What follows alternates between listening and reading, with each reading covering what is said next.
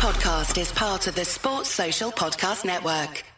Fire for them. If you're looking for that 35 bag umbrella and all damn thing there, keep it locked with this Tsunomics podcast.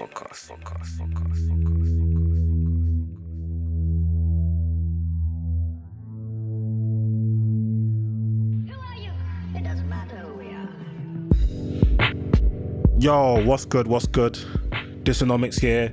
This is another episode of the Dysonomics podcast. First things first, as usual, big shout out to those who listened to last week's podcast on the Super League, European Super League. So for those who have interest in football or those who are thinking, what is the Super League and why are people making noise about it? Make sure you go and check out that podcast. Of course, Patreon, of course, YouTube. Make sure you subscribe to both, especially the YouTube. Dysonomics on Instagram and Dysonomics Pod on Instagram, and of course _nomics on Twitter. For those who are into football, want to get into football, make sure you check out Touchline Fracas, the best football podcast in the land. We've got a podcast called Mugger, Making United Great Again for Manchester United. Touchy Gooners, that's for the Arsenal fans. There's a Spurs podcast, I forgot the name, which isn't very good. Touchline Hotspurs. There is Cop and Fracas for the Liverpool fans and Chelsea L for the Chelsea fans. And I'm featured on the main podcast that drops every Monday morning. We're back and better, so make sure you check out that podcast. And of course, me, Bola Soul and Nico on the last 3 digits, your every Thursday money and everything in between podcasts. So that's enough of the promotions. This week's episode, we're going to be talking about the local elections that are coming up this Thursday, the 6th of May. So there's 143 local elections going on. So make sure you are ready to rumble if this relates to you, because not every region in England is having an election. But yeah, enough of that. Let's get into the pod. Hi, it's MXM, and listen to the Dysonomics podcast because it's lit. Yo, people, what's good? Welcome to the episode of Dysonomics podcast. We are talking politics and specifically the local elections. Now, this week on Thursday the 6th, there's going to be a local election. These are to elect our local council members, and for us Londoners, elect a London mayor. Now, first things first, make sure you register to vote. If you have not registered, I'm not sure you can vote for most methods, but you may still be able to vote online. So I'm going to check when I finish this podcast, sorry people, and I'm going to put a link in the description below if you can still register before Thursday the 6th of May, so you can make sure that you're voting. Now, it's important to start off with what on earth is these elections? Local elections, how is that different? So we have a general election that usually takes place every 4 to 5 years, and this determines who your local member of parliament is, your local MP. There's over 600 members of parliament, and the winning party has a prime minister. This is different. This is for the local elections, and I'm going to tell you what they are. 143 councils will hold elections. They will elect who runs the local services. What are some of the local services? Schools, libraries, people to connect your bins. These are key local services that have to be run and governed by somebody, and that is your local politicians. Sorry, I was reading something. Sorry, people. Local elections are happening in England, but not everywhere, as I said. There's currently 4,650 positions of power up for grabs, and roughly around 28 million people will be voting, according to the BBC. This is important because councils have been ravaged by coronavirus. Recent polls show that 59% of potential voters, coronavirus is their most important issue. And why is coronavirus peak? Well, coronavirus has severely hampered local councils' ability to gain revenue. Local councils gain revenue from things such as leisure centres, car parks, business rates, council tax. These are things that give local council revenue. Of course, local councils also receive some funding from the central government, but they also have their own revenue streams themselves. What's interesting is that individual councils have the ability to raise council taxes by 5%, but it's up to them to see. And this is very interesting. Depends on how popular some of these councils are, how dire their finances are. So this is definitely a watch your space type situation for people who pay council tax. Now, so what are some of the key features of a local council? What do they do? Remember earlier I pointed out to a few things. Here's some more detail.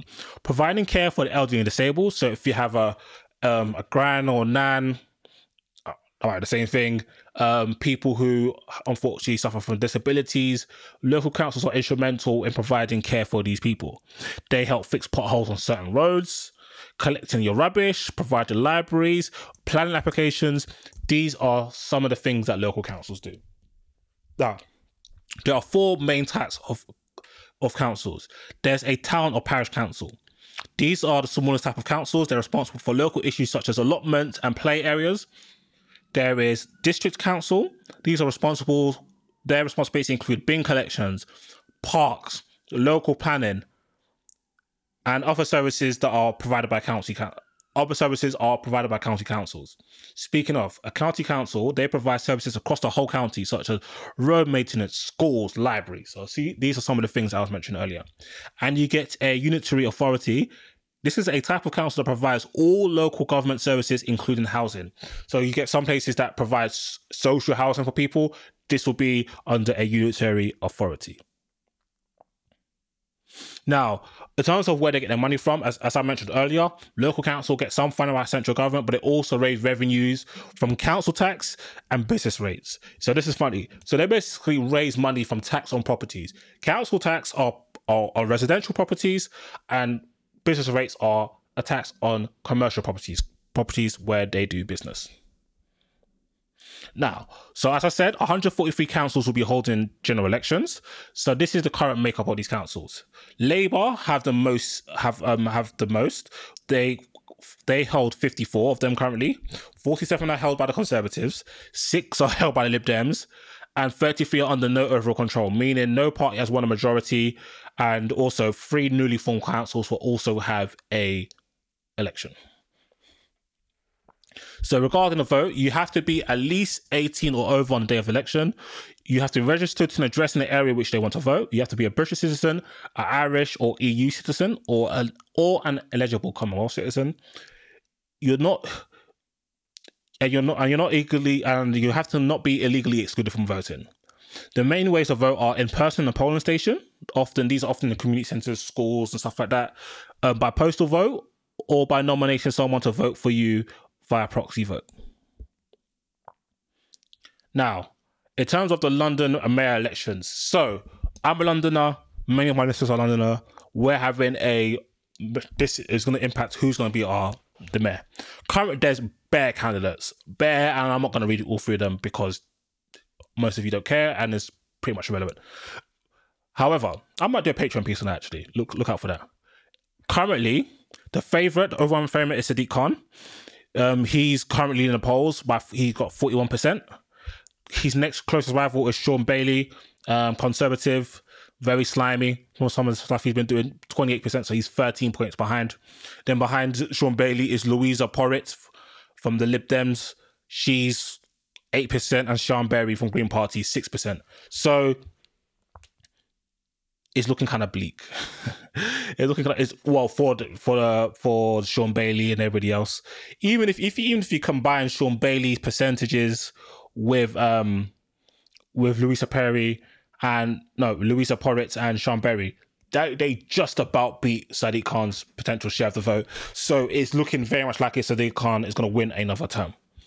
Now, what are the key powers and responsibilities for a London mayor? One of the most key powers is transportation. They have influence over transport for London, influence over the Metropolitan Police and London Fire Brigade, and of course they have power to approve housing projects. So these are some of the key responsibilities. Of course, you have your central government that have the overarching power to dictate policies, what's going to happen with the NHS, what's going to happen with schools and stuff like that, from a more macro perspective, but the mayor has some impact in more micro things. And even though the coronavirus showed that the mayor's hands are tied, a lot of stuff that's happening with TfL were due to the government strong arming Sadiq Khan. Now, so I'm going to go through, to round up this podcast, the 4 major candidates and what they currently stand for and represent in terms of their manifestos. So Sadiq Khan said he's focused on jobs. 300,000 Londoners have lost their jobs during the pandemic. So he wants to get these people back into the workforce. He's also looking at making transport more affordable. He's looking at building more council homes instead of having luxury fancy apartments, which we see a lot. And he wants to be tough on crime and tackle air pollution. He's also anti-austerity measures from the government, which goes without saying as a Labour guy. And he wants to roll back congestion charge, which many of us Londoners will be happy about. He wants to return it back to £11.50, which is currently at £15, and also restrict it to weekdays because congestion charge extended during the pandemic to the weekends.